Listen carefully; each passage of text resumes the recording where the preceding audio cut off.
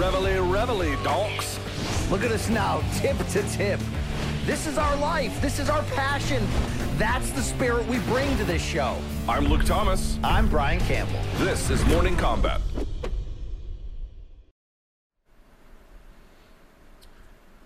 It is August 24th, 2020, and it is time, donks, for Morning Combat. Hi, everyone. I am one half of your hosting duo.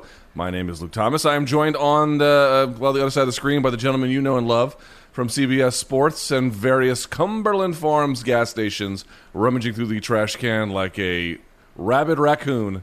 It is the one and only Brian Campbell. Mr. Campbell, how do you do, sir? Full mass, Luke, if you're asking me honestly right now, okay? Because we've teased many an episode about that MK rocket ship, right? Right? If you gotta, let me search it, please. We did. We searched it, and it's launching, Luke. Your big announcement Sunday night on social media. Just the beginning. There are things that we can't even talk about right now, Luke, that will continue to make this show, your announcement, the fever, the feeling that's inside of us just grow and get larger. We're going to spread this like an STD on a college dorm room. This show's going places. And congratulations, Luke, on joining the Tiffany Network. Yeah, the COVID like the dorms at UNC. That's how we're spreading. For folks who may have missed yesterday, it's pinned to the top of my Twitter, @LThomasNews, if you want to see it. I put it on everywhere else, too. Here's the big news. MK is basically going full-time. I would put it that way. There's a lot of details still being worked out. There's a lot of plans we have in store. We're going to slow roll it to make sure that we do it right, but here's the big deal. This is the last Morning Combat show as a Monday-only property. I've accepted a full-time position with CBS, Viacom CBS, and so starting next week, Brian Campbell, I will no longer be able to tell you I have another job to get to. I will not have another job to get to. This will basically be the only thing that I do. I think it's pretty exciting. It's a long time coming.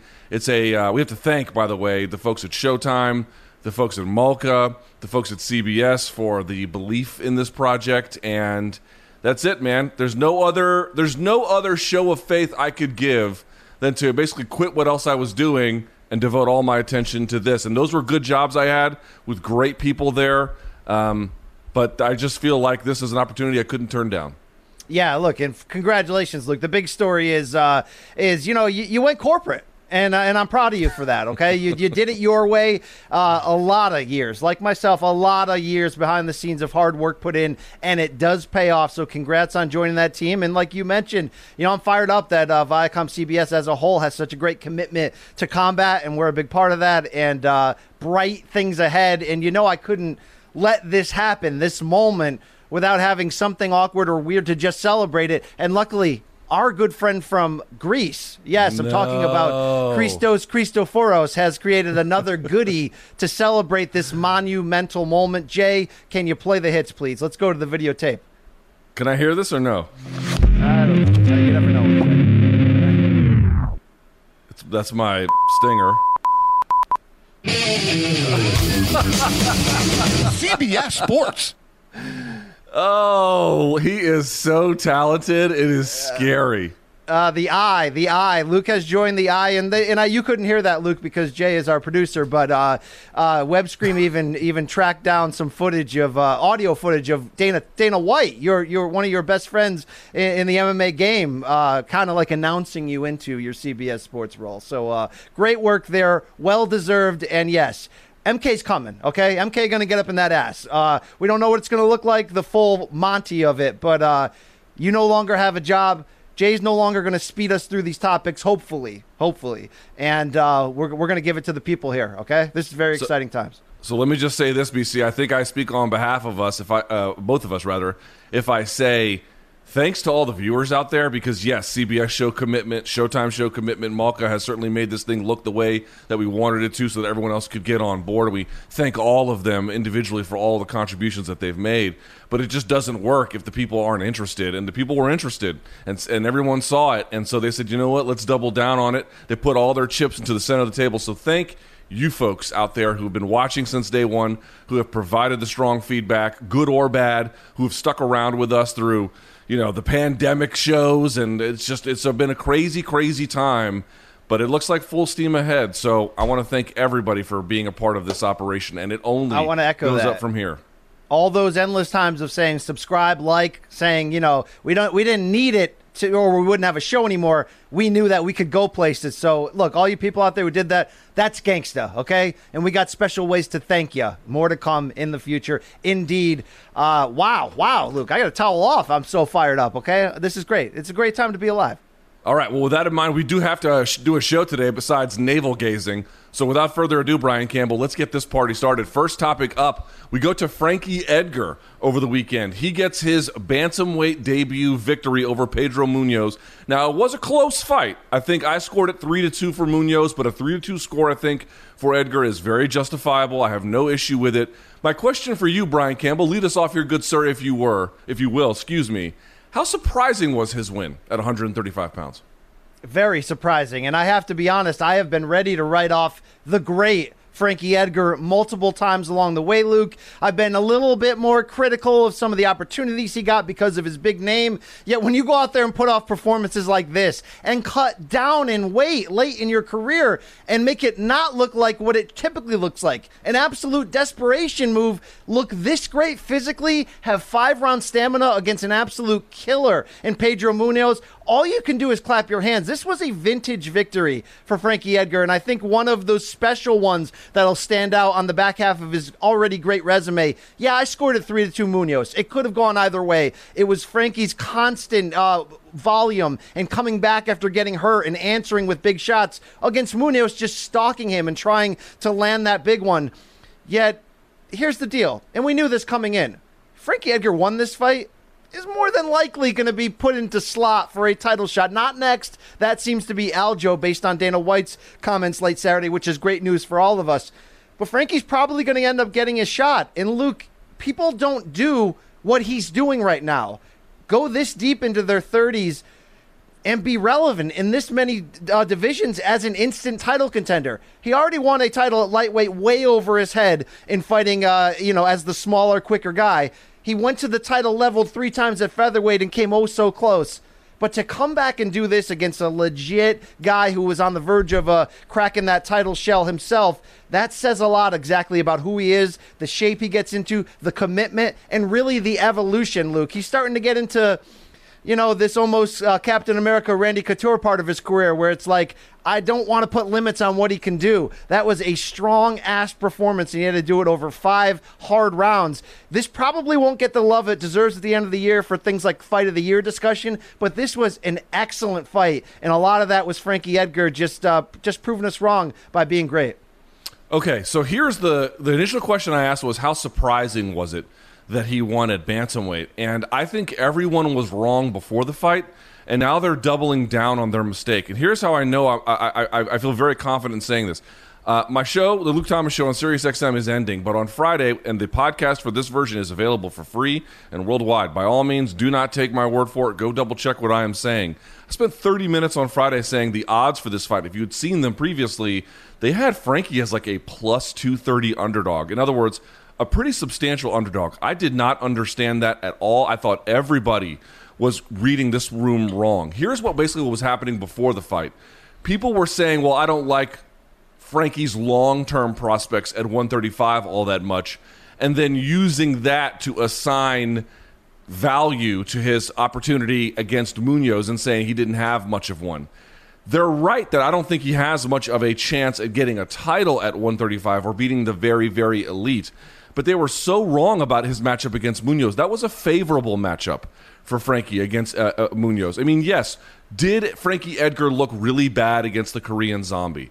Yes, he did. But number one, he was already going down to 135, inadvisably changed course on short notice on weight classes and opponent, flew to South Korea and got housed. Now, how good is the Korean Zombie? We haven't seen him against Max Holloway or against Volkanovski, but it appears to me that outside of those two, he probably has a case as the best 145er, certainly with his boxing at this point.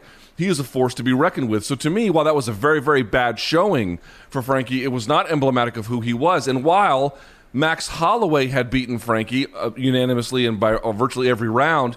If you go and look at the fights the rounds themselves, they were actually pretty close. People were burying this guy way too early. Pedro Munoz does not necessarily do all that well with a guy like Frankie, who can show all that movement and fakes and feints and certainly the ability to just sort of stay on his horse from a motion standpoint. Now, of course, Munoz did really well. I thought he took 3 rounds to 2. The leg kicking seemed to me to be a big difference, but not for the judges in attendance, and that's okay. Here's my point, though. Everyone is doubling down, being like, oh, my God, he's back, blah, blah, blah. No, he never left. Now, don't use this victory in the opposite way you were viewing it before. This victory is nice. It proves he belongs in the top 10.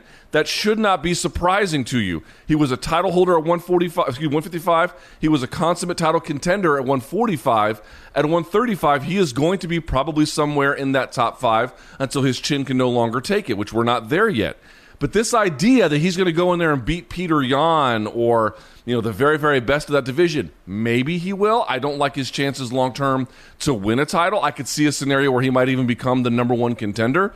But I don't think 135 is the refuge that 145 wasn't. And so I think what's happening here is people totally discounted him very wrongly to begin with.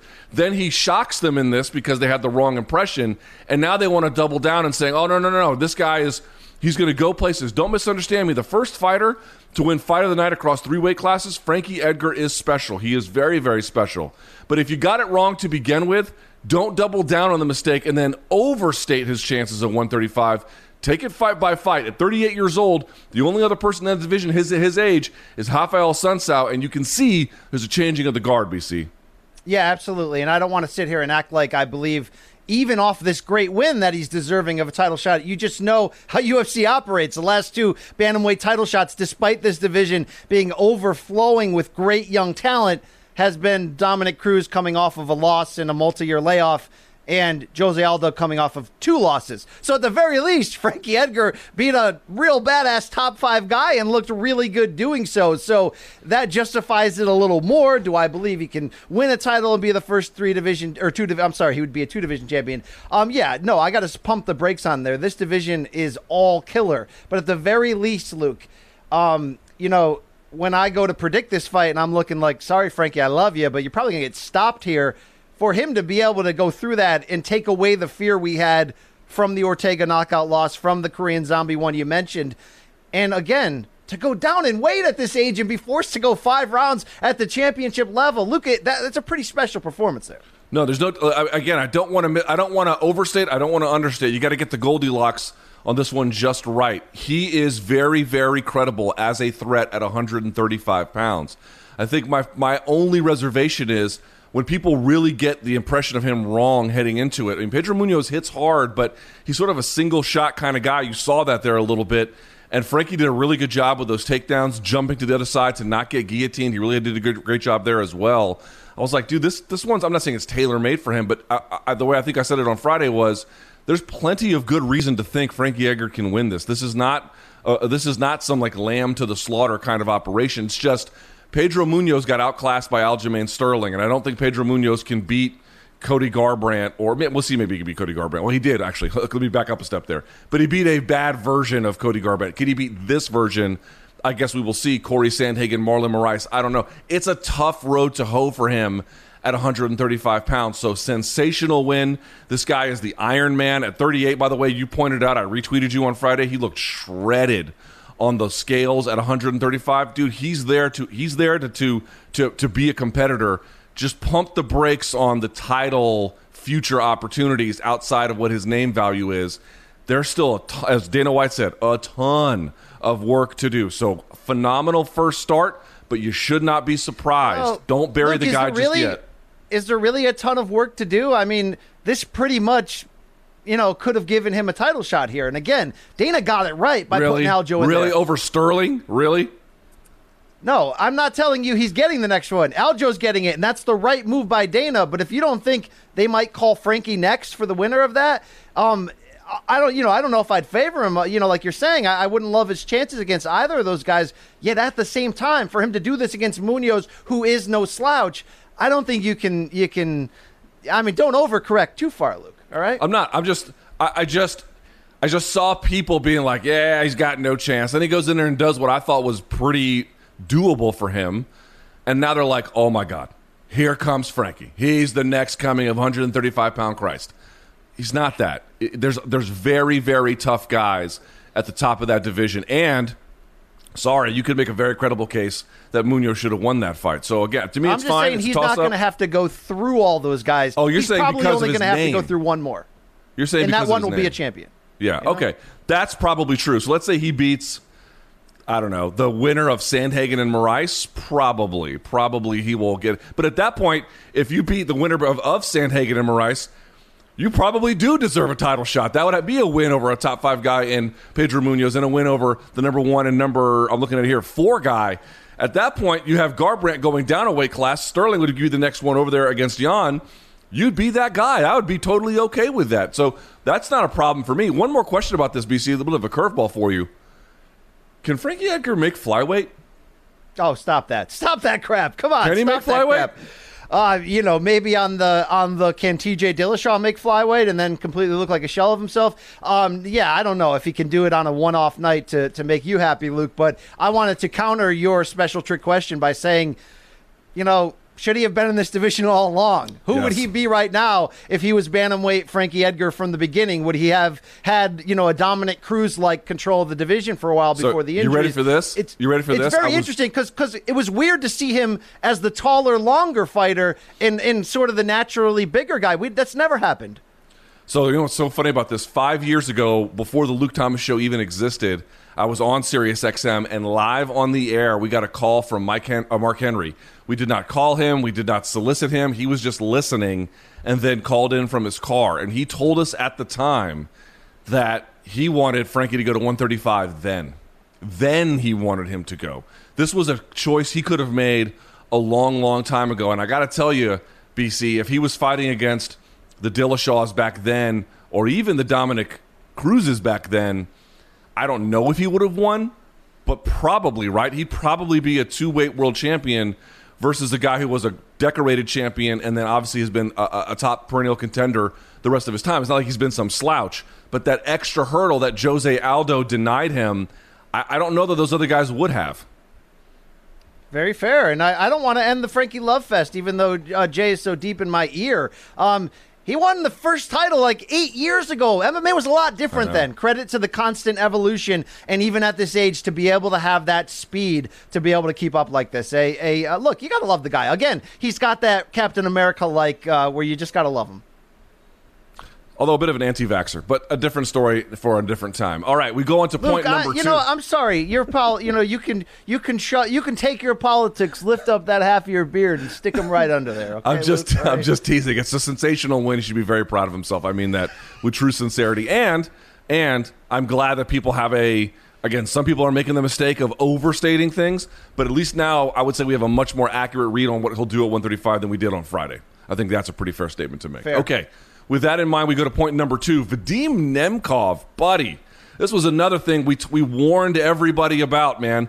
Now, some people picked Bader, and I put my hand in the air. I thought Bader might get it done when it was all, time to tally it up. But Vadim Nemkov was easily the toughest guy that Ryan Bader had faced heading into Friday night. And sure enough, that proved to be a very, very true assessment and warning. He absolutely demolishes Ryan Bader, BC, stopping him inside of 2 rounds. And that referee, Kerry Hatley, there's some debate over the stoppage. I don't need to rehash it. But suffice to say, I think you'd probably agree with this no matter what side of that debate you're on. He gave Ryan Bader every possible opportunity to get out of that mess, and Vadim Nemkov would not let him. That dude is a beast. So the question for you, BC, is as follows. Where in your mind does Vadim Nemkov rank among all light heavyweights in any organization worldwide? Top 5. Top 5 is a safe answer. I can't go anything further than that. I'd have to see him against the top 2 or 3, 4 guys in UFC. The run he's had coming in, I wasn't fully woke to it. We talked about it last week. I'm like, I remember this guy. I saw him beat McGarry. Well, he put together, 4 wins under Bellator before this fight, but 3 against former champions in a row and finished all 3 of them. So that was the wake-up call that he was something. Credit to you for kind of predicting this during last week's show and saying people need to wake up to this. The timing was funny, right? Ryan Bader comes on CBS Sports HQ with me. He's talked to other outlets last week and is like, I'm the best light heavyweight in the world, right? You know, DC's gone. John Jones is gone. It is me. And I think at that point, I didn't want to argue with him. I thought, he might very well be. Look at the run Bader has been on. But, you do have to go look back and say it had been 3 years since Bader had fought at light heavyweight when he won the championship by split decision over Phil Davis in his debut. He defended it once, and then he went into, the heavyweight Grand Prix, and we never saw him again. So there were sort of legitimate questions coming in that at 37, could Bader cut back down to 205 and be the same guy? But I don't think there's excuses built in on that, on how this performance played out. Vadim Nemkov, this was a monster wake-up call. He's at worst right there at the edge of the top 5 of light heavyweights in the world, and he has a chance to be a force for Bellator because he finished Ryan Bader with absolute ease. And it's not that we hadn't seen Bader get knocked out before, but Luke, we hadn't seen this confident, a well-rounded version of Bader as he became. That heavyweight Grand Prix, and you can argue the competition he fought or whatever, but he learned about himself in that. He grew. His boxing came to an all-new level where it was a weapon on par with his wrestling. We saw a complete fighter go in there, and Nemkov just take the wheels off and dismantle him. So shout out to this young kid who's now taking Storm, a little bit of payback, by the way, because he's Fedor's boy. And, of course, Ryan Bader knocked out Fedor in disastrous fashion to win that heavyweight championship. So a little bit of backdoor Sambo revenge. I love this guy. Let me buy some stock on here, Luke. Did you say you didn't want to unwrap the Kerry Hartley thing? Because I'm wondering, Luke, I'm a little worried about you. You're getting a little soft on all these stoppages. All right? Am I getting a little soft? Well, okay, on Friday night, I hated it. I hated it. Then I thought about it some more and rewatched it a few times, and I was like, yeah, okay, I don't hate it nearly as much as I did before. I mean, here's why I think you could have stopped it twice. One, when he first went down, it looked to me like a moment he was not really with it, and then he gets kind of hammer-fisted back into some sort of motion. The idea that he was in perpetual motion, I think, is overstated. And then the second time he gets knocked down, you could have called it. Waiting for him to just go limp as he races away from a guy he can't even look at. I grant that gives it it gives it total cleanliness. But the problem is it doesn't do much for, he was never meaningfully in that contest. You get dropped twice with a guy like that on you, and especially if you kind of went limp for a second the first time, I don't know why it needs to continue. So I don't think it's an egregious stoppage, as I did the Friday night. I even said as much on Saturday. But I this idea of being like, oh, it was the perfect stoppage. Perfect if what you're waiting for is zero controversy about whether he was going to be able to continue, right? If you want absolutely no doubt about it, yes, fine. To me, I don't think we necessarily need to wait that long. I just think there's unwritten rules. Like in baseball, there's the unwritten tie goes to the runner. Everyone's got a different strike zone. And MMA, you let the champion get his ass kicked a little bit longer to see if he bounces back. All right, Luke? Sure. And all I need right now is Josh Rosenthal, a tattoo artist, and an ounce of weed, and the 4 or 5 of us can sit down and I can reteach you about the Lesnar-Carwin lack of a stoppage. It was beautiful. It was wonderful. That's what Lesnar-Carwin is one of my favorite fights. I love it. I love that fight. So I was fine with that stoppage, but let me throw that back to you. How good is Nemkov? What do you get in the feel here? Here's the thing. I think worst case scenario, I think he beats everyone in the UFC from 11 to 15. Like that's the least you can say about him. Now from there, it's pretty debatable, right? Because you've got some guys on the come up. We got 2 more coming up this weekend. We'll talk about them later. Alexander Rakic, he kind of fell short a little bit against Oezdemir, but he is just an absolute monster in that division. I think he's ranked outside the top 5 in the top 10. That'd be an interesting fight for Nemkov, certainly. I wouldn't declare that Rakic couldn't beat him. I want to be very careful about that. So I think if you wanted to say worst case scenario, he's top 10. In your view, I think that's probably the most charitable you could put him, is right inside that top 5, but being very careful. So I'm going to say somewhere from 5 to 8, to me, is probably where he sits right now. That doesn't mean he couldn't beat anyone above that. He probably could. I just think, pumping the brakes a little bit on the unknowns here from Nemkov, that's, it's worth it to us. What's kind of funny to me, though, the whole thing is, I'm certainly no expert in Russian society, but to me, to see Fedor backing this guy who was the 4-time Combat Sambo world champion in Nemkov, I think that Fedor, who's like very Orthodox Christian and from sort of the Historia school, but sort of from a more when you associate where people are from in Russia, he's sort of from that kind of population. I always feel like there's been an uneasy alliance between people from that part of the country and then those absolute just killers all the way through from Dagestan and Chechnya and everything else. There's a big cultural divide there, if not even just a religious one.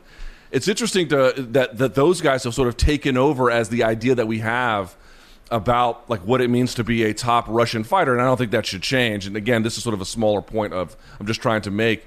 But this guy, Vadim Nemkov, sort of from Fedor's, I think, hometown, from his team, it seems to me like Fedor's trying to like dub this guy the next big Russian that we should all care about, and maybe we should. Maybe he actually is that kind of guy. It's just sort of interesting to see all the different parts of Russia have different output in terms of talent as it relates to combat sports, and this part of it has been forgotten for a long time.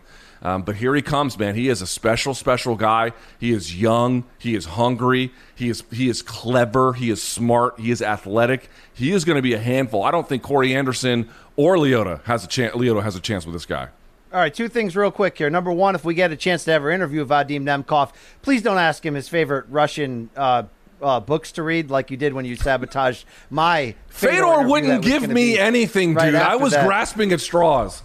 Number two, Luke, put yourself in Scott Coker's shoes. I think it's an important topic right here, real quick. You got a rising potential stud in Nemkov. You got a decently fun division at light heavyweight because Corey Anderson just flew in. You got Machida. You got Mousasi. You got some names you could play with, move around from other divisions. Do you give Bader a second chance? Do you run this back? Or is it just better off to say, hey, Bader, man, why don't you be the face of our heavyweight division? Let's find out who this kid is. Josh Thompson has, to me, been such a great addition to that Bellator commentary booth. I find him to be really, really credible as a speaker. He is smart. He knows what he's looking at. He and Big John, obviously, because they do a podcast together, they have great chemistry. He doesn't suffer Mike Goldberg very, very well either. So, like, he really is turning into a wonderful commentator. And so he noted, listen, Bader, 38 years old, he's way faster, way stronger, way better than these heavyweights. Go ply your trade up there. It's a way to sort of preserve your status as an elite rather than, this guy in Nemkov, man, he's at a different level right now, different age, different stage of his career. Let him have light heavyweight. You go to heavyweight. I think that's the right call. Wow, Corey Anderson, it's going to be a fun fight. Can't wait. All right, let's go to this. So over the weekend on Days In, Alexander Povetkin was, what do you want to say? He was losing quite badly to Dillian Whyte, having been knocked down not once but twice in Eddie Hearn's backyard. It was Eddie Hearn is the new Dada 5000, it turns out, just a lot richer and whiter. Nevertheless, they're in the backyard of Eddie Hearn, and it looked pretty good on TV, if I can just be honest for a moment.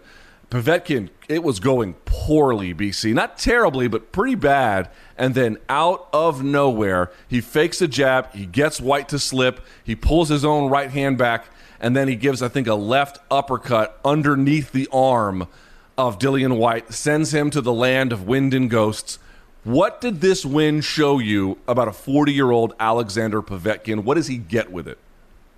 Well, look, he gets a mandatory shot at Tyson Fury for that WBC title. Although, let's put everything on the table. Eddie Hearn jumped at that microphone afterwards to remind us all that Dillian Whyte smartly had a rematch clause built in there. I don't know what the WBC rules are on this, and obviously history tells you they'll bend it if they have to. But, you could be seeing this fight a second time with the idea that that interim WBC title, which all that title really is it gives you the mandatory next shot. So they could do this a second time for the chance to face Tyson Fury. I'm not sure how that's all going to work out. But this was monster. This was the cherry on top for Povetkin.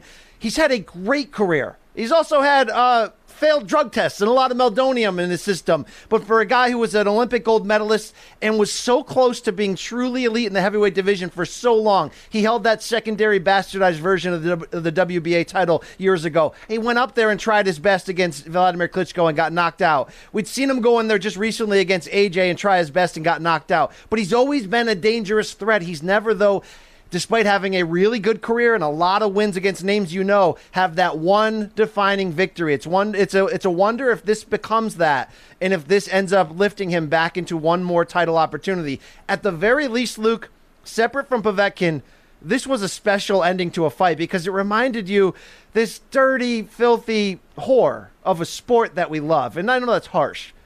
But, you know, boxing can be full of shit at times. But every once in a while, it reminds you why we freaking love it. And this was an elite heavyweight fight against two guys with something real at stake. And Povetkin, down on the cards, just uncorks a left uppercut from, beyond the left field fence and sends our guy Dillian Whyte to hell. That's spectacular. That's why we watch. And I loved seeing that. I love what this can do for Povetkin because, let's be honest, he might have retired after this had he lost. He was on his way to be losing against a very tough out in Dillian Whyte, and he saves it all with one punch. And if it just leads to big money in a rematch with Whyte with that same stipulation at play, whatever, that's fine. But this resurrects what has been a pretty darn good career, never great, and this was a great win.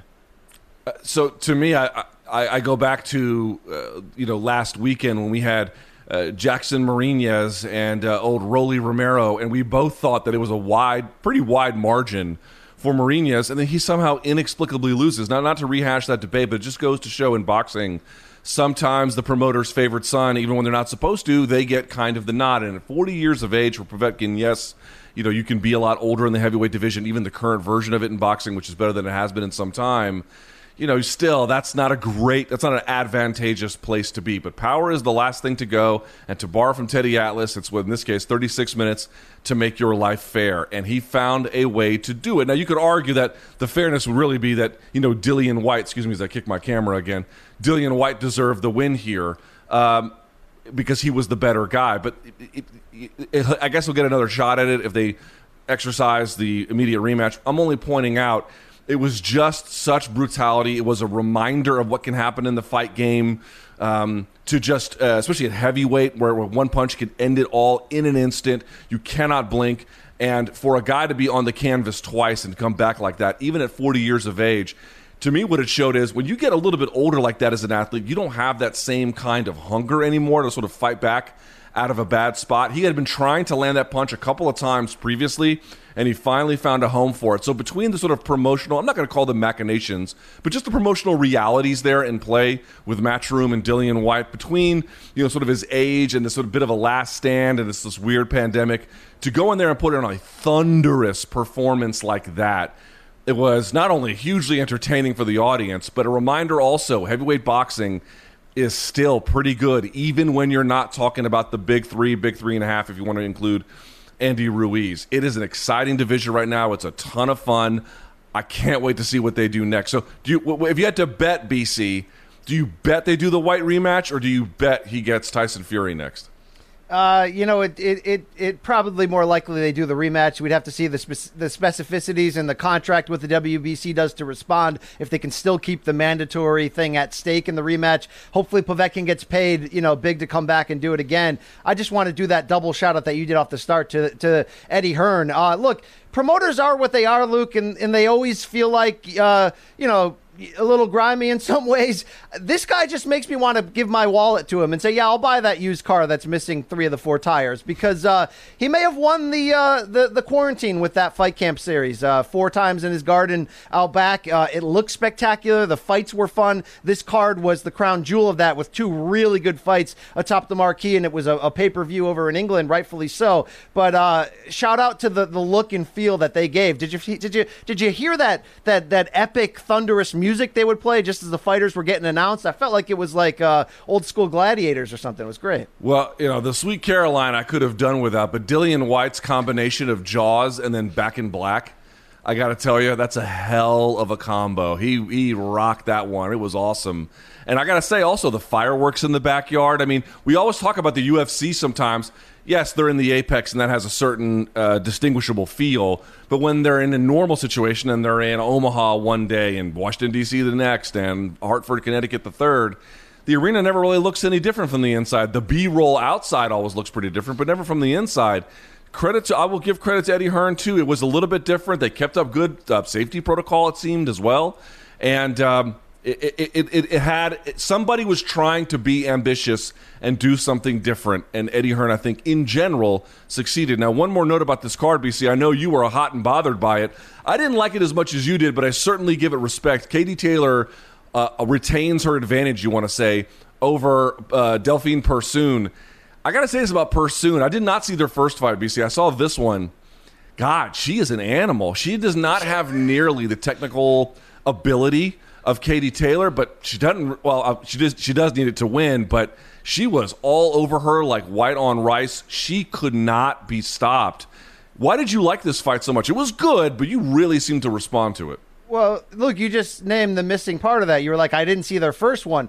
I didn't really care about this series until I saw their first one, and I was ringside at Madison Square Garden in April 2019, right before that AJ upset against Andy Ruiz. This was a legitimate fight of the year contender that time because I try not to, on this show, I know we can kind of say what we want, but I try not to call, pro female athletes names like rabid raccoons, but that's the frickin' style Delphine Persoon brings out there. Just squares up, walks into oncoming traffic, and is like, my backbone, my fighting soul is grungier and more crazy than you are, and I'm going to pour it all over you. And Luke, that's why I was excited about this, because Katie Taylor, along with Clarissa Shields, really is the face of women's boxing, and she's a hero in Ireland, and she has all 4 lightweight titles, and there's a lot of talks about making some really fun fights if we can get a lot of these women to get closer in weight against some of the names that we know. But she had to get by this test in Persoon and show us that she really is of that ilk, that pound-for-pound queen ilk, against a woman who's just determined. And let's pour them all out for Persoon here, Luke. Her commitment is like, is like a war camp survivor level. She just has a mindset that I am going to get through no matter what. And yet Katie Taylor made the adjustments this time around, kept her at distance more, didn't get swallowed up from the pressure. Yeah, she had that big knot on her forehead and she got banged around a little bit, but this was both a great win for Taylor. Another performance-wise, you need to see this Belgian cop, Delphine Persoon. Every time she fights, she's going to run through your TV screen. And shout out to women's boxing. This was a big fight. This was the hardcore fight of the weekend, and holy crap did it deliver, Luke. I hope you'll allow yourself, okay? Suffrage is a real thing. I hope you will allow yourself to appreciate women's boxing. I like women's boxing. The only thing I don't like is the 2-minute rounds. Surely this has to change. This is not fair to them. I don't think it's great. The action... Granted, these two had good action because they're talented, but to me it feels like that's not the right way with the women's sport to be conducted. Are you with me on that? I agree with you on that. I agree with you. And I didn't mean to paint you as a picture of a guy who's saying, hey, make me a sandwich and then I'll watch your fight, okay? All right? No. I just missed the first one because I was mostly covering MMA at the time. I just didn't have a chance to really go back and take a look at it. Well, welcome to boxing, Luke. Thank you. Yeah, it's great. Last thing I'll say about this, because Jay wants us to move on because Jay also hates women. Jay was like, who do we get to honor kill when this is over? I'm like, Jay, we don't do that in this sport. But the point I would want to make here is, did you see their show of sportsmanship afterwards? They had this scenario where they were standing 6 feet apart and they were both answering questions from the press at the same time. And Delphine was like, you know what, it was kind of hard for me to eat and maintain this weight class.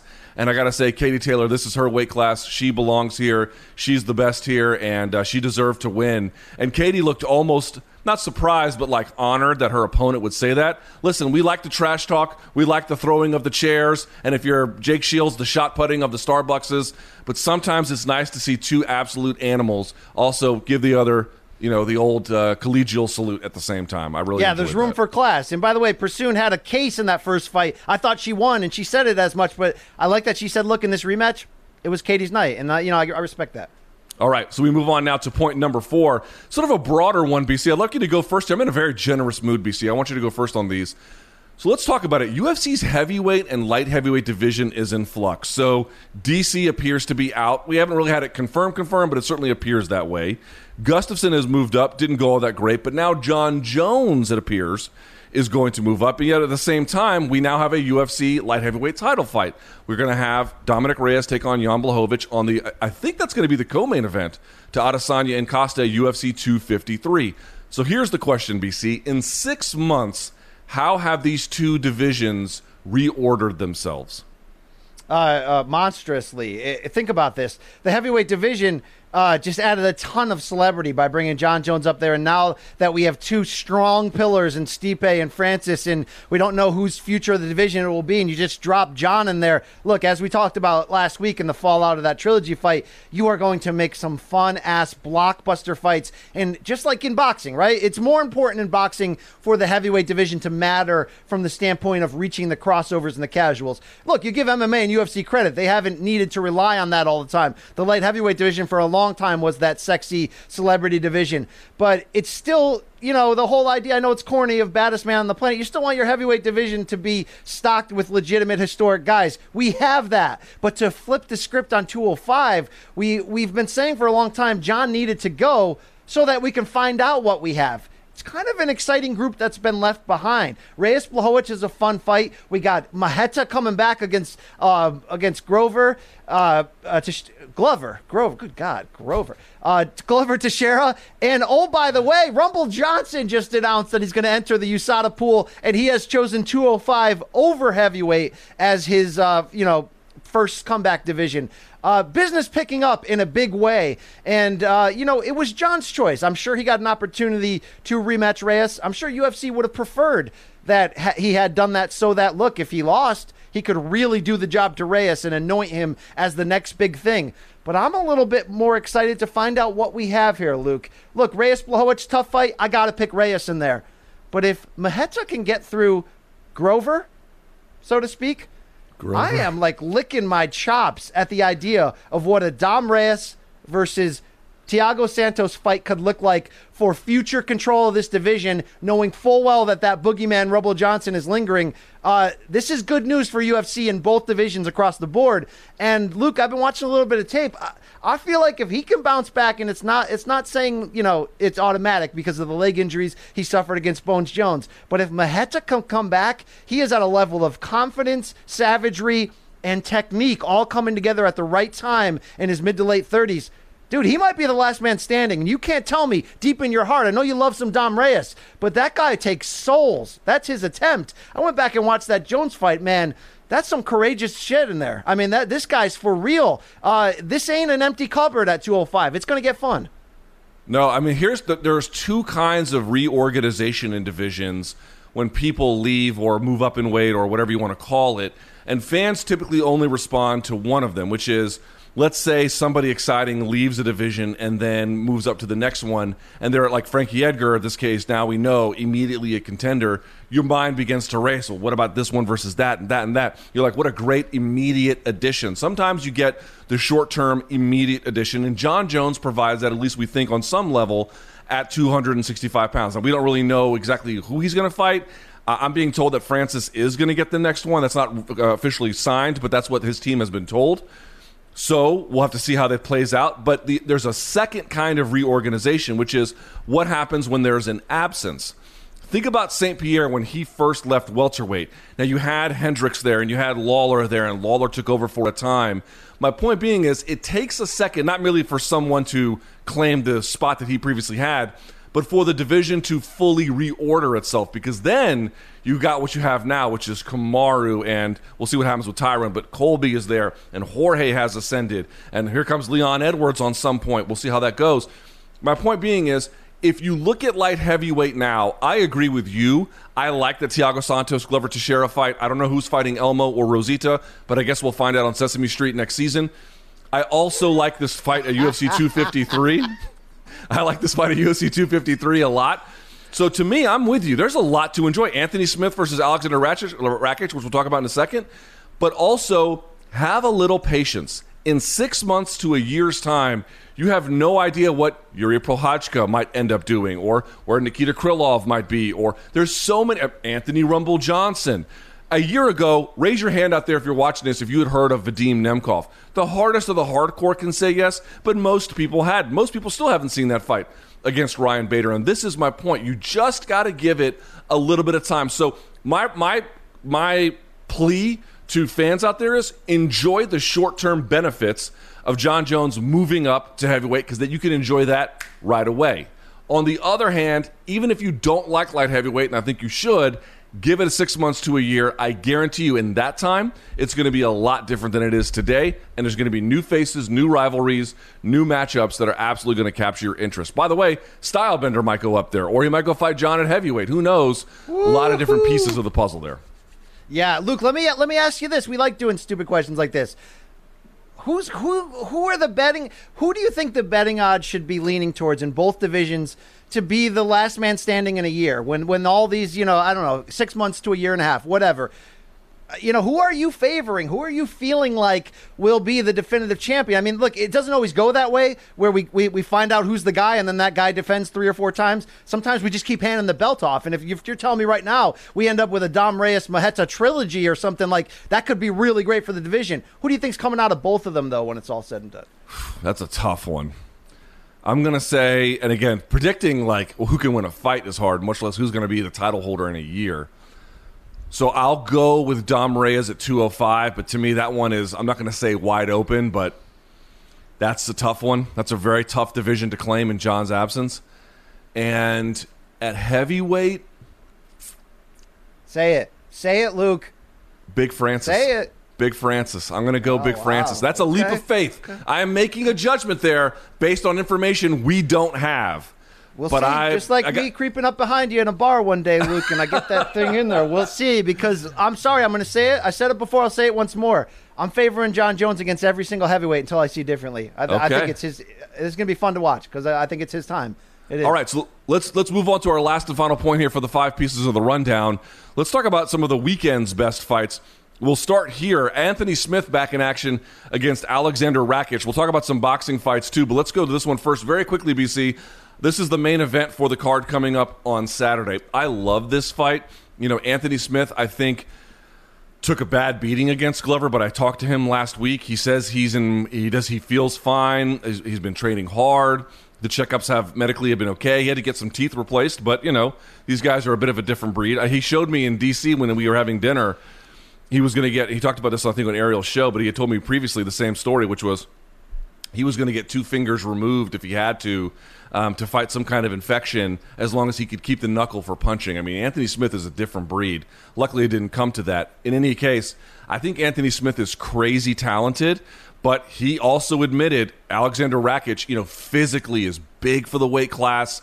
He's athletic. He's a little bit unpolished and a little bit unrefined, and that cost him against Oezdemir, who Anthony Smith has a win over. But styles make fights, and if Anthony Smith gasses or is not careful against a guy like Rakic, who will have 5 rounds to work, and I don't think is going to gas, then he's going to be in a bit of a trouble. So I like the skill differential that Anthony Smith enjoys, BC, but I also think that Rakic, who is, that last fight notwithstanding, still very much the future of the 205-pound division.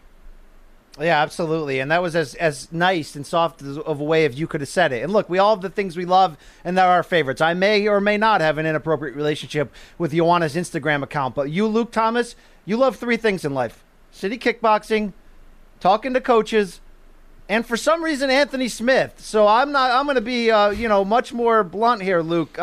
Sell stock on him. I'm sorry. I think the miles have added up. I don't think it's his time. Sell stock on him. I think it's going to go in the other direction. I like Rakic big here, and I'm going to be interested to see it play out.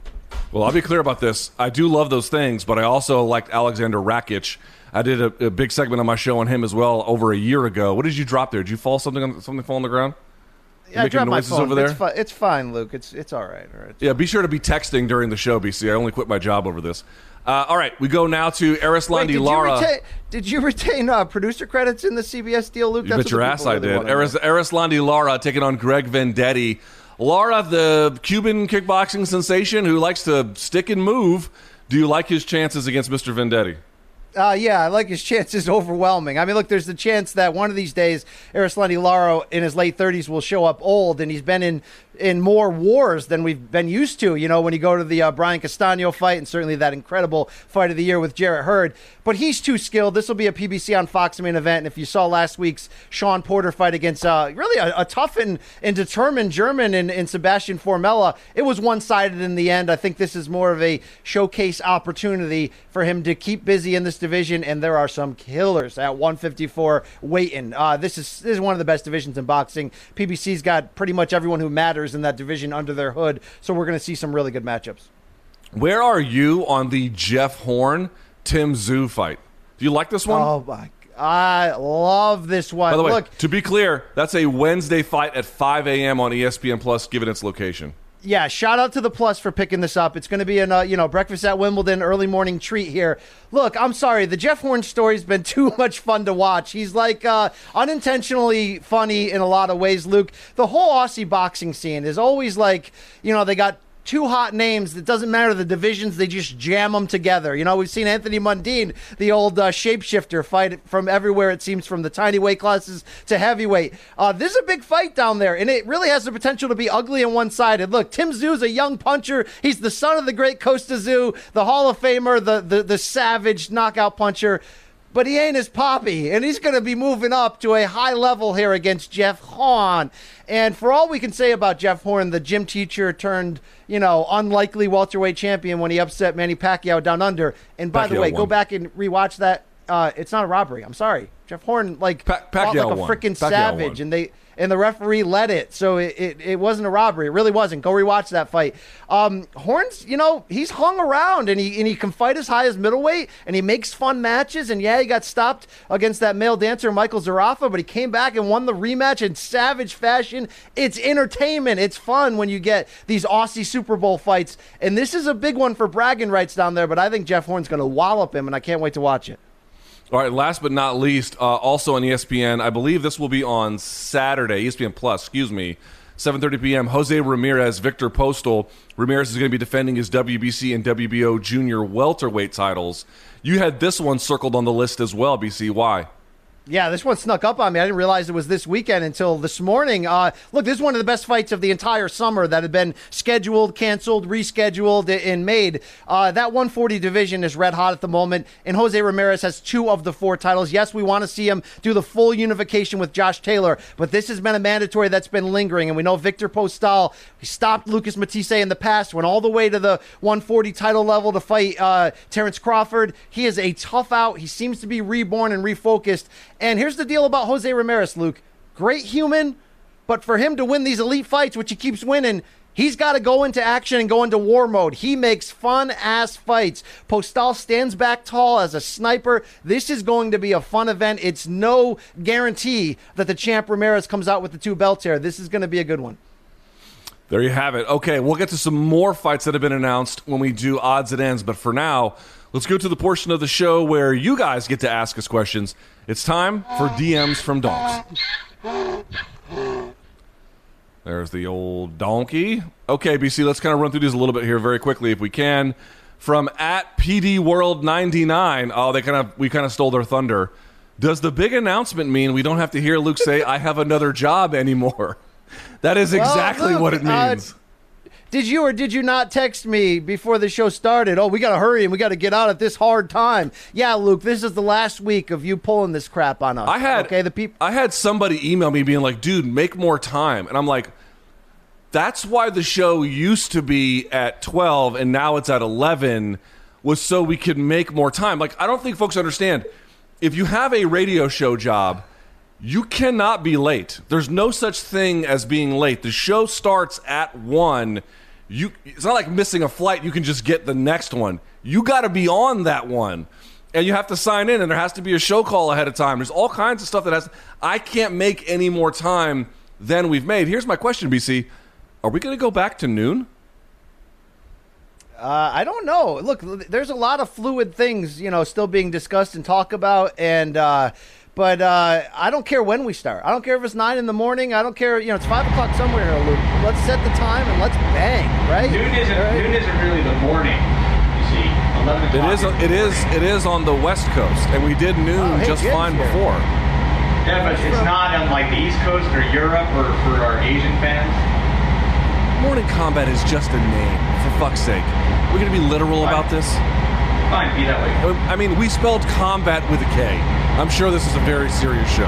All right. Jay, can you find some gigawatts and get off our screen already, please, here, Jay? All right. All right. At Ilya. Jay, I didn't mean it. All right. I didn't mean it. Don't get all. At Ilya745. Is it too soon for Ferguson to fight Dustin this year, which Dana White said was probably next? Why isn't there a mandatory suspension for a longer period of time?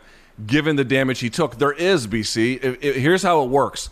If you and I fought, and we both fought, and we looked like Dustin Poirier and Dan Hooker at the end, probably Dan Hooker would have a longer medical suspension, but let's say they were equal in amount. Let's say 6 months, blah, blah, blah, no contact. Okay, there's two ways that works. One, you can just let the 6 months go and then proceed to take a fight afterwards, or you can go and get a medical checkup prior to the end of that 6 months, and if the doctor gives you a clean bill of health, in many cases, they will then just take off the rest of that time that's on the suspension. Now, that's not a guarantee, but that is let me say this, BC, I'm sure you've heard this, it's a very routine practice.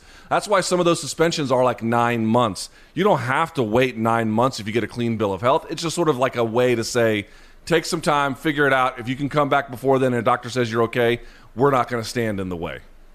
Yeah, that's fair. And even, let's not remember the time Michael Bisping lost the middleweight title to GSP and then fought Gastelum down in China the next morning and got a doctor to clear him. That was a little bit sketchy. I don't think this would fall into that category. By the way, did you see Dana? By the way, Dana was... he was fired up Saturday night after the fight night card. He was taking shots at our buddy Scott Coker, at Oscar's reported cocaine habit. Nothing speaks to a person's character more than mocking another person's addiction. But he was framing the Corey Anderson exit situation as we both agreed he'd be more competitive over there. I mean, he was really feeling it, but he did sort of seem to nod his head yes that we're getting Ferguson Poirier. Luke. Seriously, this is a historic time for the lightweight division. Every single matchup with the elites is bag-o porn at the stag party, if you will. This might be better on paper. I mean, name me the boxing or MMA fights this calendar year that has the potential to be better than that. Holy freaking crap, Luke. Yeah. All right. When you think about what are some of the best non-title MMA fights you can make, right? Because Adesanya versus Costa. I mean, pants are around my ankles. You got City Kickboxing, and you got a great fight independent of that. I think we're both probably on the same level.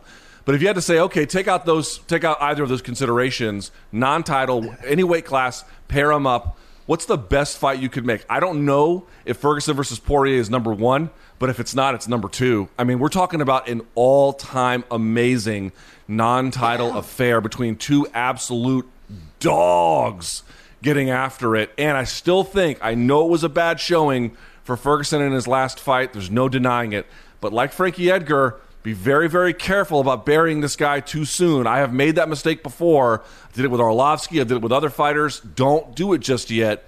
Poirier also, a guy people wanted to bury. Not a mistake you want to make. I love that fight. We should watch that together behind separate plexiglass that only shows us from the waist up, Luke, because that's going to be a great fight. I mean, all right, I agree. From @LittleCameron with an extra N. What is Covington's strategy, Brian, going into the Woodley fight? Is this a bad matchup for Woodley? And if so, what would this potential loss mean for him going forward? Yeah, this is let's be. We're always fully honest. He might be cashing himself out of this fight. And I say that as a Tyron Woodley superfan. I love the guy. I thought his welterweight title reign has gone very much underrated and sort of scoffed at in terms of what he actually accomplished. But I don't think the heart's there anymore to want to do this at this level and empty himself. I think he's willing to win fights if he comes out and he's the front runner and he controls it. I don't think he's willing to empty himself anymore. That's why after the way he lost that last fight to Gilbert Burns, I was like, maybe you should. Maybe you should finish because he accomplished so much. This is a bad style matchup for him because Covington's strategy should be do exactly to Woodley what Usman did. Just tear at that freaking gas tank and cling to him for all 5 rounds. This is Woodley's opportunity here in a pure grudge match, in one we've wanted for a long time. If he's got anything left in that tank that he's willing to pour out and try to make one more run, then he's got to come out there and fight his freaking ass off, Luke, because Covington's going to make him do that. But I don't have any confidence that he will.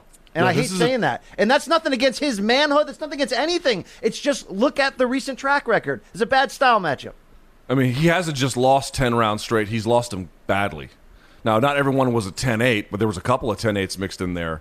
And the other part about it is people are doing things to him that they didn't do before, like taking him down and holding him down, or slicing up his face in ways. Like Tyron Woodley was never the guy who would suffer those particular kinds of scenarios and fights. I think this is a bad fight for him, and I would suspect he's going to lose. Now, let me be clear about something. I still think Woodley's got good athleticism, and I think he's got big power. There are obviously scenarios where Woodley can win here. Let's be totally clear about that. But Covington, at this stage in his career, for either of them, is a terrible matchup for Tyron Woodley. He's got volume for days, control positions, riding constantly on you. I actually think Covington has a pretty good chin, which we saw against Kamaru Usman as well. So, Woodley, this is a winnable fight for him, but it's not very winnable. This is much more a chance for Covington, I think, to push Woodley for sure outside the top 5 and maybe into retirement altogether. It's not a great fight for him. I don't like it. I understand why he took it. To me, it feels like a go big or a go home moment, and that's the kind of competitor that Tyron Woodley is. But from the outside looking in, I think it's a mistake. At Terrence_Croonin. Brian, who is the let me answer this one. Who is the highest ranked fighter at the moment that Khamzat Chimaev could beat in his next fight, hypothetically? And do you think he will be champion by the end of 2021? Can we please pump the brakes? Even I... Yeah, we got to pump the brakes. Jesus Christ. I did a dissected on this guy because I thought what he did at Fight Island was special. How could you not say it was special? 10 days, 2 weight classes, 2 opponents could land 1 punch on him. Okay. But the guys he was fighting, they're talented, but they are far from the elite of either weight class that he was in. It is not a fair representation of what he will face when he goes up the food chain. How will he do against those guys? I have no idea. So I'm not declaring to you he doesn't have title futures in his days ahead. I don't know that he does or that he doesn't because we simply do not have enough information to make a call other than to say he's young, he's exciting, he's got a great game, he's talented and aggressive. He probably can go far, but these are just generalities until the specifics get filled in. There is way too much hype around him too early. John Jones had hype around him early because he was beating established guys who were fairly high level at the time. Andre Guzmão, Stephan Bonner, Jake O'Brien, and they weren't even close. That is totally different than what Khamzat Chimaev has done to this point. Yeah, absolutely. I want to find out all these answers. Okay, have him fight Gunnar Nelson tomorrow. Remember that name? Come on, put him in there. Put him in there with some live bodies. I can no longer do this because Luke, you know me. I'm a sucker to flashy packaging. You can take a product that I don't even like and put it in like bright orange wrapping paper and I'll buy it. I don't care. You don't have to write new flavor on it. I just bought a bright orange car, Luke. Okay, I'm a sucker for that. Okay, I thought Maria Agapova was going to be your next champion. You got to find out what's in the tank and the backbone and the adjustments and all of those things. I like the spirit of the question though. Style wise, it seems like he's going to be able to take a lot of people down and attempt to smash them at least, but. Many have gassed in attempting to do that, Luke. Many. All right, and last but not least, Brian, from at Kevin_Michael_Kelly, what is your favorite work of literature? Work? Is this what we're doing here? Work? Does that means book, right, Luke? Not necessarily. It could be a play, right? Shakespeare. I'm really not all that cultured, Luke. You don't have a favorite book you've read that's fiction? Big old school Great Gatsby fan. All right, that's fine. That's good. Nothing wrong with that. I like the. Notice I'm going to name all mandated junior and senior year high school book readings. Like, hey, Catcher in the Rye was great. But no, Luke, we've had this discussion before, and I don't think it's impossible to gauge that by knowing my personality that I'm not an avid reader. I try to be, but I would say, 80% of the books I've read as an adult have been athlete and celebrity biographies. Does that make me a bad person, Luke? Okay. I read like 500 words on Vince Lombardi. It was a great book. All right. I love that book on Jordan's failed run in 500 words. 500 words is like an essay. Oh, sorry, maybe 5 million. I don't know. Whatever. Yeah. I'm not well educated. For me, if you look at the books behind me, the overwhelming majority of them are nonfiction. I'm like you. I don't read a lot of fiction. I have nothing against it, but I feel like to me the natural world we live in is so fascinating, and I want to understand it.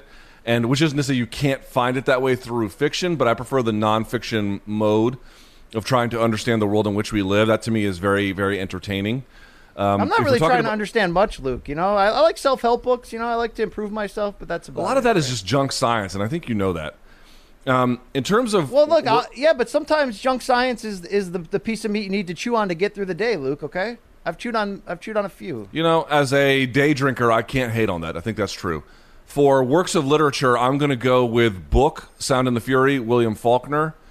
And if I had to pick a favorite, do you have a favorite Shakespeare play, BC?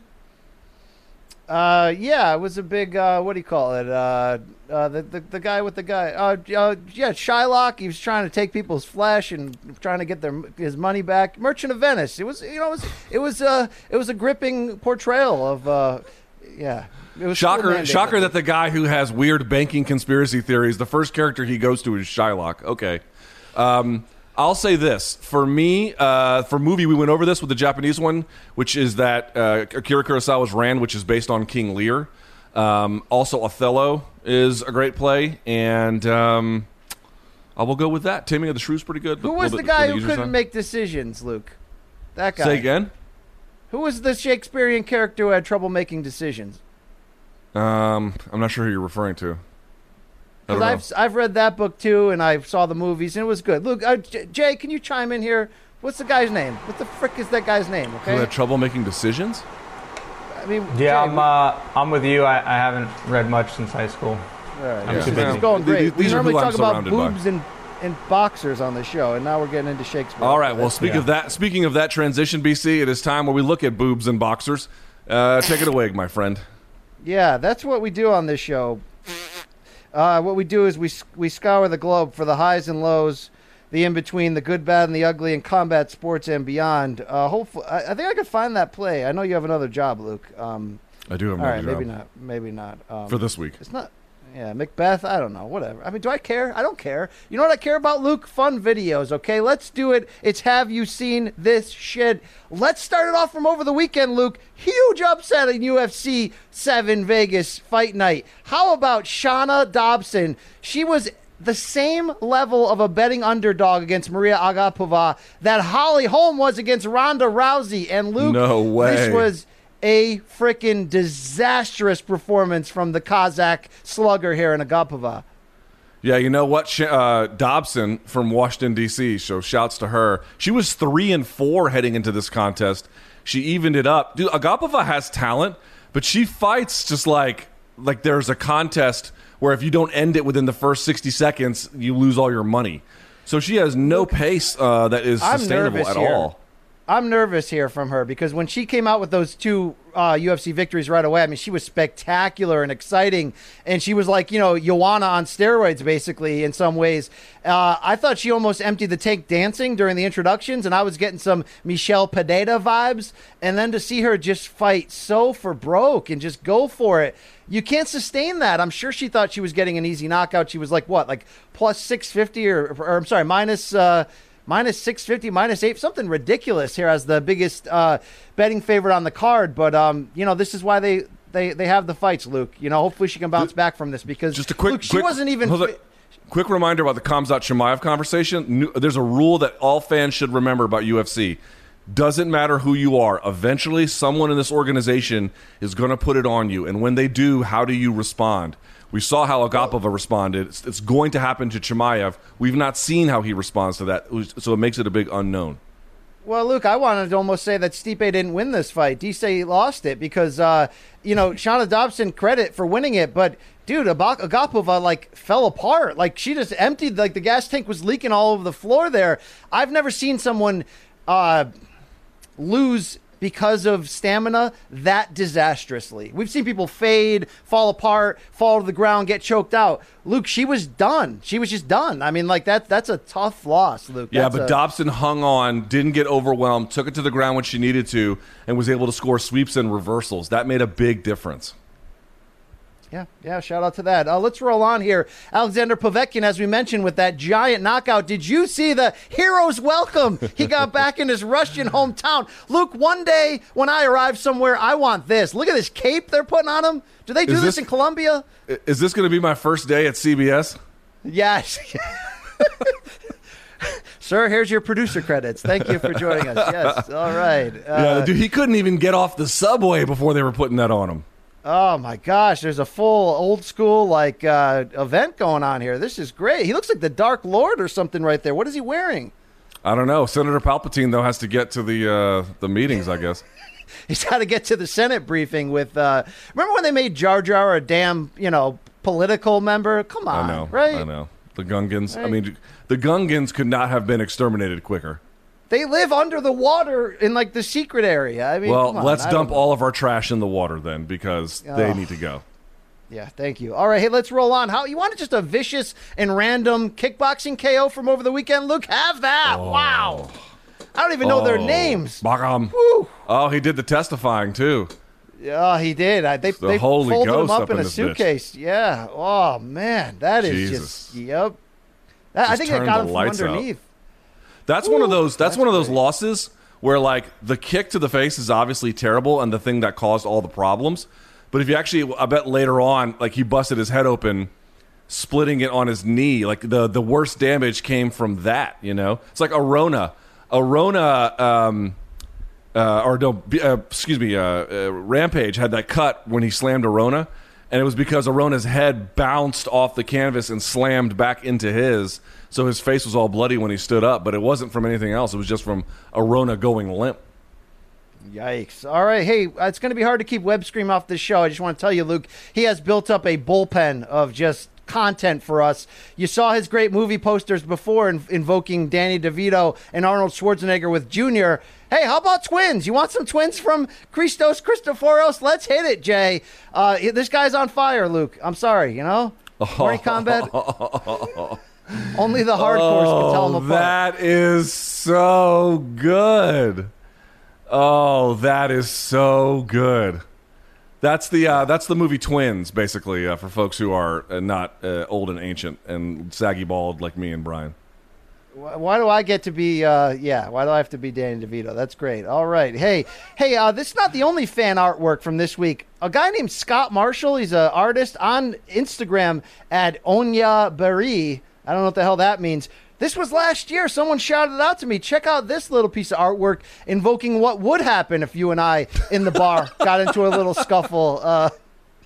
Yeah. I like how they lightened up Francis and Overeem for us. Yeah, awesome. is this white face or white chest? Yeah. Yeah, this is whitewashing. I don't know what this is. Whitewashing. All right. It's I guess that's how he thinks a fight between us would go, Luke, but that's obviously not. Full disclosure. This one might be more like it of how a fight between you and I would go, because that's slaptastic, Luke. Check these guys out. What are they doing? I get to be the guy in the green shorts, I'll tell you that much. I like his movement. I like his rhythm. Oh, yeah, slap that shit, Luke. So they can slap each other? I hope this is how this country settles, local grievances. Yo, have you seen that tradition in parts of Peru, or maybe Bolivia, but I think it's Peru, where once a year, if you have a grievance with somebody, you can fight them in the town square, and That's then incredible. all the beef is squashed after that. Have you seen that? I forget what it's called, but it's got this whole religious sort of overtone to it. That's the way to do it, man. I'm not saying you should bring back duels, but open hand slapping, you'll be all right, Luke, I'll slap the shit out of you, okay? That limits your abilities to win a fight against me. If we're going just straight slaps, all right? Stockton slap in the middle of a fist fight. I will 209 your ass, okay? Thank you. Hey, let's roll on here. Spring break, it's Drunk Chick Hour, Luke. What is this called? I used to do this drill in youth football, but do they do this with bikini chicks on the beach? What's going on here? I did this in youth football, too. The trick is you got to be the first. We saw this with the dude who challenged his dad. Remember that? Yes. And the trick is, look here, Big Country gets up first. Bah! Look at the celebration. Luke, I want to do one thing in my life where people are willing to celebrate this hard and aggressively in response to it. You? Is this going to be my first day at CBS? We do this to each other? I think that was you on Twitter last night, Luke. I've never seen people love you so much. That's yeah, amazing, I know. I was very surprised. I couldn't believe it. I've never had a crowd cheer for me like this either. But look, that's a hell of a shot, dude. She actually forces a fumble here, no less. It's pretty amazing. Yeah, sign her up here. She could play DN. That's incredible. All right, let's roll on here, Luke. Check out this beer pong teamwork here.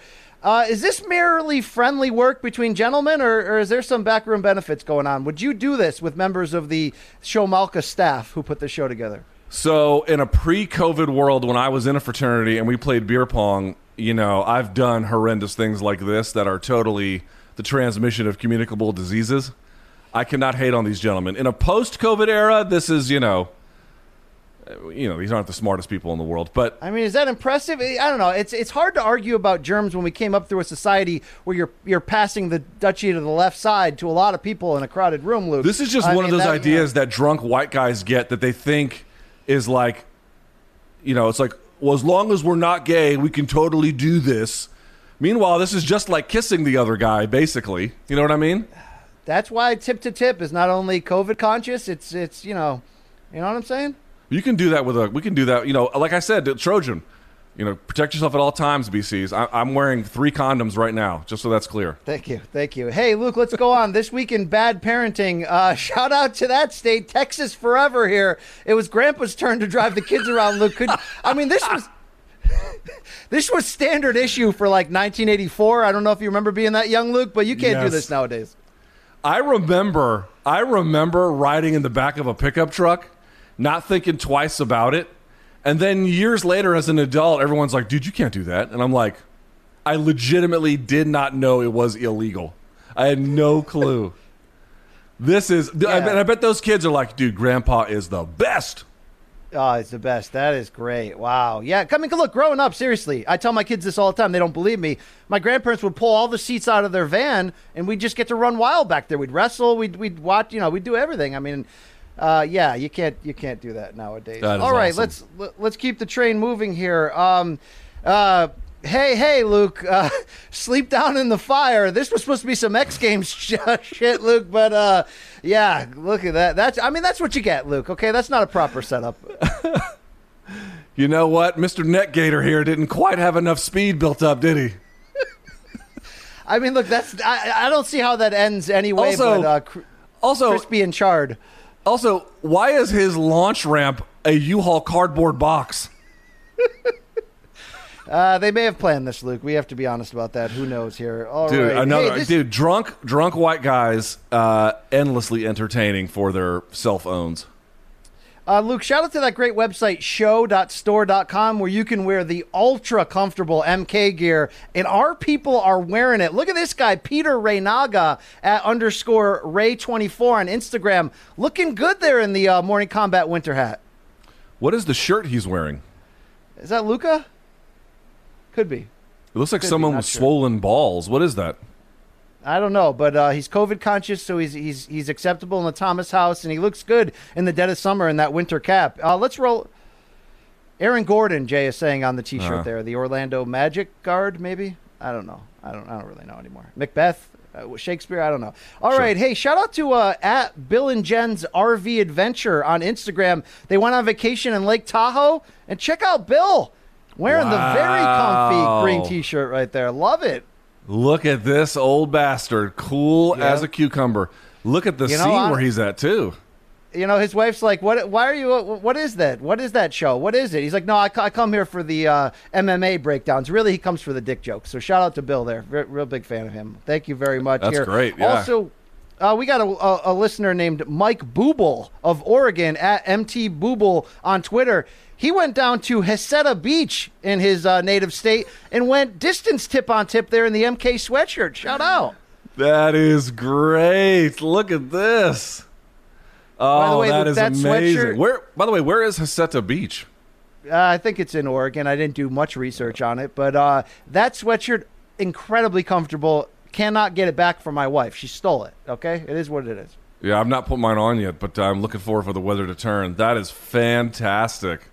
Yep. Thank you, by the way, Mike Booble, for keeping the tip-on-tip tradition alive. And, Luke, we started something here, right, with those Slovakian kickboxers. We didn't know what we started, but it's taken off like wildfire. It's gone Hollywood. Have you seen actor Shia LaBeouf's IG lately, Luke? Look at this. This looks like a senior picture glamour shot in an alley going full-on tip-on-tip.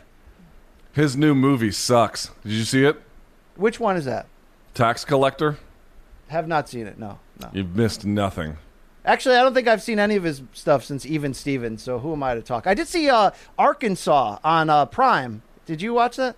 No, is it good? Vince Vaughn, yeah, about the drug trade. Yeah, it was good. It was very good. Very good. I think you should watch that. Okay, let's keep it going here. Check out these bros windmilling on each other, tip on tip style. Luke, I'll ask you again. Oh, sorry, Oscar Mayer first. Latest commercial on hot dogs, Luke. They must be watching this show. Can we get this sponsored? You know what though? But they didn't quite tip it. They're more like toasting. I don't know. It's close. It's close on there. We'll have to analyze. By the way, this this is the weirdest bit that we do.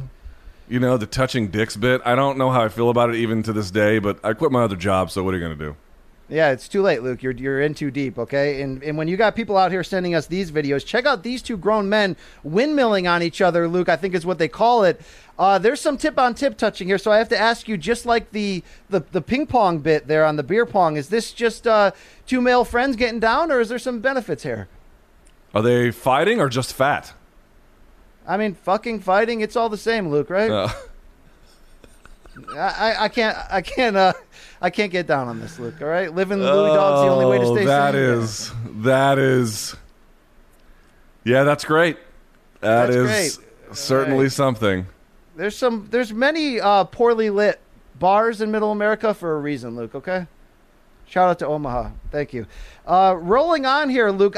Look, we know how much we both love the Shevchenko sisters. People flood my DMs with pictures of them. There's now people who have full channels dedicated to them. Have you been on at UFC Sisters KG lately, Luke? All it is Shevchenko sister art. And what do you think about this of the sisters as old school 1920s gangsters? You got any movement? Well, so it's like a Bonnie and Bonnie more than like a Bonnie and Clyde kind of thing? Yeah. Well, I think Antonina's playing Clyde fairly well there. You know? To me, I like what Valentina's got rocking there with the Tommy gun, but I don't know about the rest of it. Old car's nice. Okay. Do you have a favorite between the two, Luke? Because let's be honest, you love Valentina. Fiery South American women, and although they're Kyrgyzstan, they are accepted as full-on citizens in Peru. I know. So but Valentina's the dancing champion, so I'm going to go with her. Okay, all right. I switch by the day. I won't show you any other pictures on there, Luke, because they get a little bit racy. But I do have live reaction video of everyone who watches this show as they pause this to jump on the UFC Sisters account. Can we throw to that, please, Jay?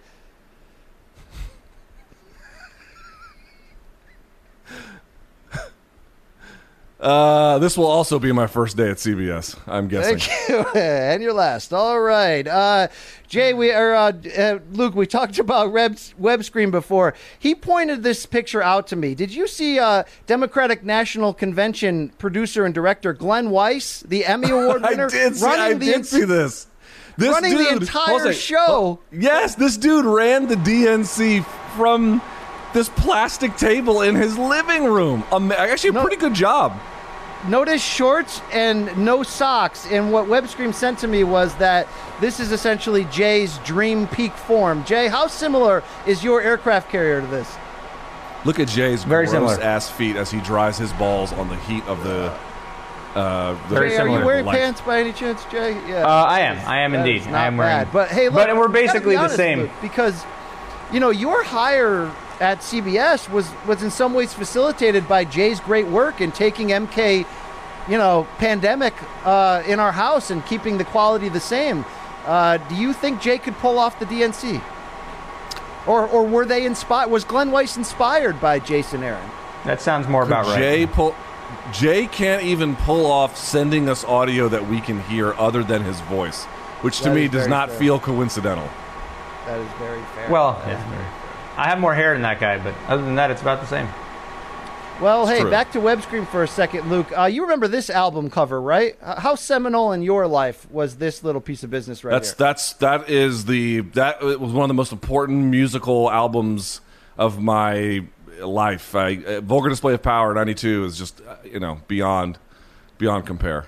Well, our friend WebScream wanted to put a little bit of an MK twist on that to celebrate your hiring this week, and yeah, there we go.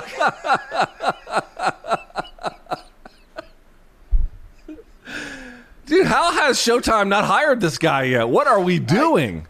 Look, he's making a strong case. He's either going to get hired or you're going to end up in a tub in an empty apartment missing a key organ like a liver. And you know what's funny? One of those two are going to happen. You know what's funny? Before the pandemic hit, we actually did a photo shoot in studio, and that is my fist. That is a real photo we took. I don't think we meant to use it for any kind of Pantera-related photoshopping, but I'll be damned, it works quite well. It really does. Let's close with this, Luke. We've long had a saying on this show and any podcast I'm a part of that you just don't tease the bag or you're going to get the mess. Luke, check out this adult male. I'm not sure if you've had dates end like this, Luke, in your life, but that's got to hurt. That's, yeah. Why are you the way you are? Welcome to CBS, Luke. Great to have you, okay? It's like, well, on this note of champagne bukkake, welcome to the company, Luke. Oh, okay, great. Well, I did want to celebrate with a drink, Luke. I can't, raise my Kevin Nash koozie to you and tap it in real time. So, yeah, all right. Shout out to Luke. Welcome. Have you seen any of that shit? Yes. All right, go send dick pics to BC's Instagram. With that in mind, BC, we'll wrap things up here. Time for odds and ends. What do you got for us on the odds and ends? Quickly, last Saturday on Top Rank Boxing on ESPN, shout out to Joe Smith Jr. with a big-time light heavyweight win. Luke, he went in there against Elider Alvarez, the Storm, if you remember, the guy that sent Sergey Kovalev to hell with one punch and then lost that rematch. He was the former sort of champion at 175. If you don't know Joe Smith Jr., yeah, he's the guy who sent old Bernard Hopkins through the ropes that time, but he's like still employed full-time in like manual labor and moonlighting as a light heavyweight. He made fun fights. He lost when he stepped up. But, Luke, this is a guy who's, I think, finally taken the sport seriously. And he went in there against a legit guy and outboxed the hell out of him and stopped him late. An eye-opening performance. I think you 100% have to add Joe Smith Jr.'s name as a legitimate title contender at 175. It took a few losses. It took many a long day at the stockyard. But he's here, Luke. He's here to stay. So, big win right there. Also, I did want to... shout out that big signing for the PBC. I don't know if you saw this, Luke. You know Rougarou, right? Regis Prograis? Yeah, he's by the way, who is friends with Jose Aldo. His wife is Brazilian and loves MMA, trains in the gi in his free time. You want to talk about a boxer who is not a hater on MMA, Regis Prograis is your guy. Yeah, go watch his absolute war for 12 rounds with Josh Taylor for those 140 titles last year. A great fighter, was a promotional free agent, left Lou DiBella. He was circulating. He fought on DAZN a few times, fought on ESPN. Well, he just got hooked up with PBC, and we're going to see him, Luke, October 24th against Juan Heraldez on the undercard of that Gervonta Tank Davis, Leo Santa Cruz pay-per-view, Showtime pay-per-view. And you want to talk about the matchups that can be made, not just at 140, but should he move up to what we call the money division there at 147. He's a fight of the year contender waiting to happen every time out. He gets in your face, aggressive style, managed by some Hollywood elites like Peter Berg, Marky Mark, and at least one member of the Funky Bunch. So big signing there. Can't wait to see him. So that's great. We should note there was a bunch of fights that were announced last week on the MMA side of things. Uriah Hall fighting Anderson Silva, which I don't fully understand why they made that fight, but okay, neither here nor there. I could go on, but the one that I want to focus in on was Amanda Nunes is going to be back against Megan Anderson at 145 pounds. Now, UFC, I think Dana White said at the post-fight press conference on Saturday, they are going to stock up 145 a little bit more than they have been. So that means that, she'll have more to do than or Amanda, presumably, if she wins, she'll have more to do than just sort of once a year or whenever they can just find someone. Folks were like, oh, this is a lamb being led to the slaughter. And certainly I would not really argue with that. I don't think it's fair to say that this is a very, very competitive fight. I mean, no disrespect to Megan, but we're talking about the GOAT here, and the individual style matchups also aren't all that awesome for her. But here's the problem that I think folks need to, or at least here's the reality I should say folks should accept, which is, listen, they didn't throw her right into a title fight, Megan Anderson. They let her get a few fights into the UFC, and some of those didn't go the way they were supposed to, but she is coming off of a win. Felicia Spencer already had her shot and lost. They've waited long enough for her to mature into this opportunities. No one else really ahead of her.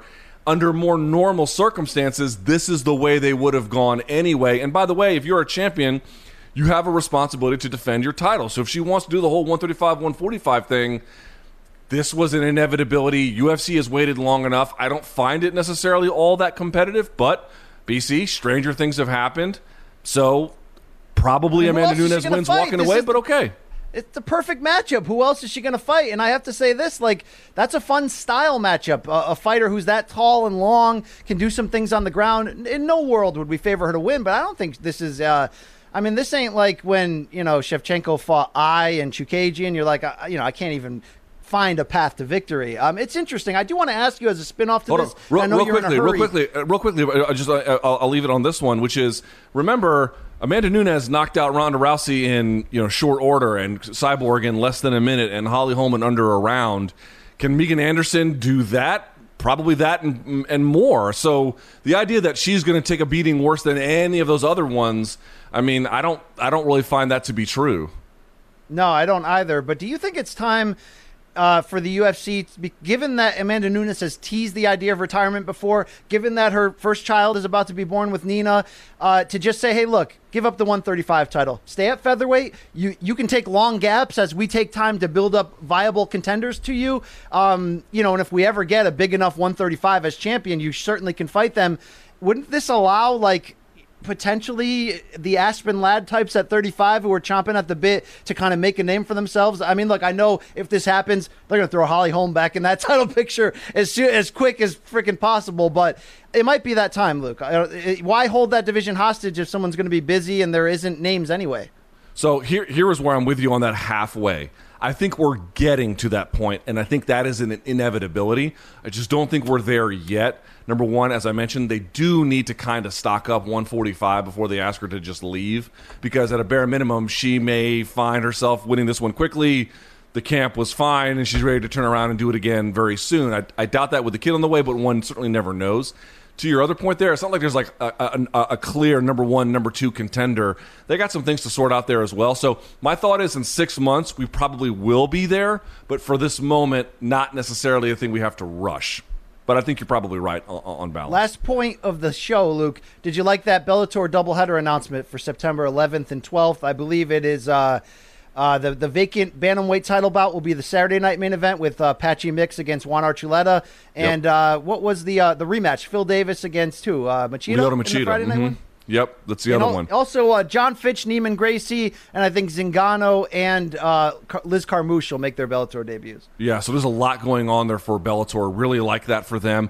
That Archuleta-Patchy Mix fight, I got to tell you, that's another one where Archuleta, tons of experience, hard to defeat, very well-rounded, hard to hurt. Patchy Mix doesn't have that, but what he does have is he is an absolute finisher, a very, very talented guy out of Jackson Wink. Great guy at taking the back, great striking, hard hitter. So it's like this guy who's got all these finishing tools with all this guy who's got, the sort of the way to manage around and do well against elite opposition. It's a phenomenal matchup. Sad that Kyoji Horiguchi can't be here to defend it, but we all know the story there. So I love that fight for Bellator as well. Okay, last but not least, I didn't mention at the top of the show because we kind of got carried away. I always have to thank Showtime here. If you would like to try Showtime, you may do so. Go to Showtime.com. You can get a 30-day free trial. If you like it, you can keep it. If not, you can bounce. Please give this video a thumbs up. Subscribe to this channel because, folks, we've been teasing it forever, but you now see that there is something we were absolutely being serious about. Please, if you subscribe now. One more time, I wanted to raise the glass to you, Luke, and raise it and just tap you. This is a big moment, okay? And Luke, these are days to remember right here, right? Never before and never since. A lot of years grinding, Luke. Taking that stick and banging it against a tree, all right? You've penetrated. So let's do this. Big things coming to CBS Sports, Showtime, all that. MK all day, most days, a lot of days. MK to the ultra, okay? And, hey, look, CBS Sports HQ just acquired a pretty talented combat analyst as well. So, yeah, I appreciate that. Well, I just want to be clear about something. I mean, yesterday I had to announce it because I am the one making the most amount of change. But the reality is, BC, this is our announcement. This is our future. This is our project. This is just as much about you as it is about me. Granted, I made the switch, but now it's just about what we are doing together and what we are going to do with this audience. And so for that, I am just unbelievably grateful. I'm glad that we got a chance to make this happen and work together, because it's been just one of the most rewarding projects I've ever been a part of. And I made the switch for a reason, BC, because I am betting on it to win, and I think we will, all in due time. Of course, as we mentioned, things are going to roll out slowly. We're not going to just jump into anything. We're going to build towards something sustainable and likable and different and cool. So that all kicks off next week. Come on over to the Morning Combat side, all right? You don't want to see producers dancing in the video. Oh, Jay's always getting in our videos. My bad. But come on over to the Morning Combat side, okay? Tried to Suge Knight them, Luke, but... there you have it. And follow us, by the way, on social media. You can see the Twitter stuff there, and as well as the Instagram and YouTube, obviously, for Morning Combat. All right, BC, I've got to get to my other job. For the very last time, I have another job I have to get to. You'll never hear me say that again, probably, right? Probably. Forever, I suspect. So until then, everyone, thank you so much for watching. For BC, for Malka, for Showtime, for CBS, that's Brian Campbell. I'm Luke Thomas. May all of your gains be loyal.